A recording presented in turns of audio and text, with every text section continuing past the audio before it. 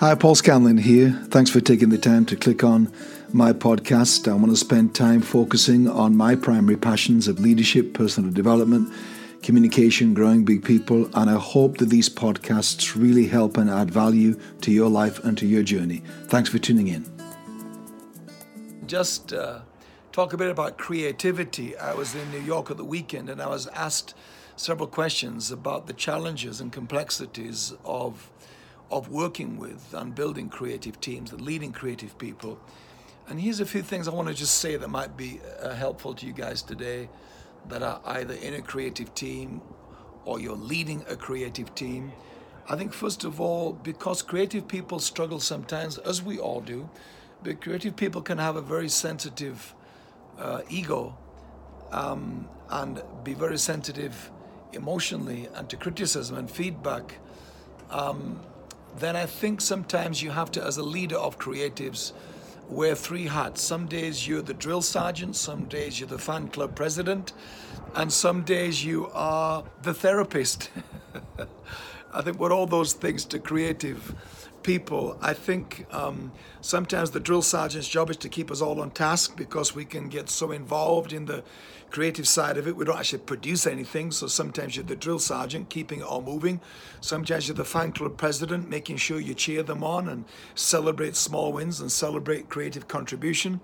And sometimes you're the therapist, sitting with people, with creative people, listening to their struggles, their disappointments, their non-belief in themselves. They're feeling unappreciated. So sometimes you're the therapist as well. If you can master those three roles as a leader of creative people, drill sergeant, fan club president, and therapist, then you will be a godsend to creative people if you can swap hats between those three roles that often leading, developing creatives requires from us. I think secondly, tranquility breeds creativity is what I've discovered in life. Often it is your tranquility that is being attacked in order to block your creativity. So sometimes we feel our creativity has been attacked, but it is your peace, your calm, your stillness that is under threat because creativity is a byproduct of that. So if you stop being tranquil, if you lose tranquility, if you lose that inner sense of calm and stillness from which great creativity flows, then we lose a creative outcome because we didn't realize how important tranquility was to that process. So tranquility breeds creativity. So stick around things, people, situations, environments that make you tranquil. Stay around people, environments, mindsets, atmospheres, climates that foster in you inner calm and tranquility and stillness, because that will be the best version of you with regard to creativity.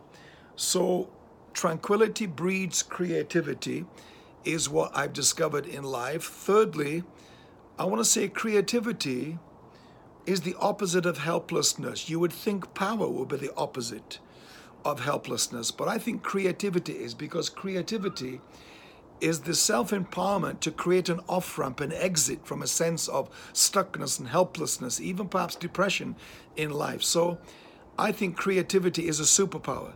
Creativity is the ability to create yourself out of, away from a sense of internal stuckness. So creativity to me becomes the opposite and the antidote of a sense of helplessness. If you're listening to this and feel you're in a season of stuckness or helplessness in your life, rather than wait for it to pass, or rather than hope that somebody will come and give you a sense of empowerment or believe in you or elevate you out of your helplessness, then begin to be creative instead. Creativity is the off-ramp from helplessness in so many ways we have not figured out yet as human beings. So I want you to think about that, you creative guys, and even if you don't feel you're a creative type, which brings me to my next point, which is that I believe everybody is creative. I think all humans are born creative. I think the problem is that the day you were born is the last day of freedom you'll ever have. Because from the day you're born, people get creative on you, turning you into their idea of who they think you should be. And I think creativity is lost from our soul, because our soul is dismantled from birth onwards as people conform us away from, guide us away from, put layers of compliance on us away from our creative beginnings.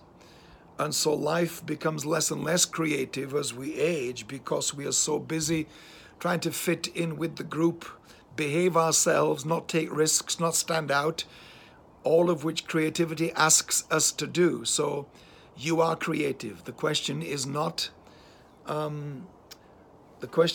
how creative are you. The question is, how are you creative? And finally, I want to say that I believe creativity is our true connection to divinity. I've been around creative people in my life, all my life, been around in a creative environment, sitting around a table in a room with creative people where we're creating something new. It is an unusual, unique sense of the presence of God, I feel, and the presence of divinity when we're in a creative flow together. I think we are never better versions of us than when we are creative. There's something about being creative that is very much awakening in us, the divine spark in all humans that God gave us from the beginning of time to be creative, to rule over, to subdue, to replenish, to be fruitful in the earth was the original mandate to mankind. I think when we're creative, we are never more so in touch with our divine roots and beginnings and mandates than when we are creative. So there you go. A few things on being a creative person or leading creative people. Be the drill sergeant, fan club president, therapist. Remember, tranquility breeds creativity. Remember, creativity, I think, is the opposite of helplessness, so it's a superpower.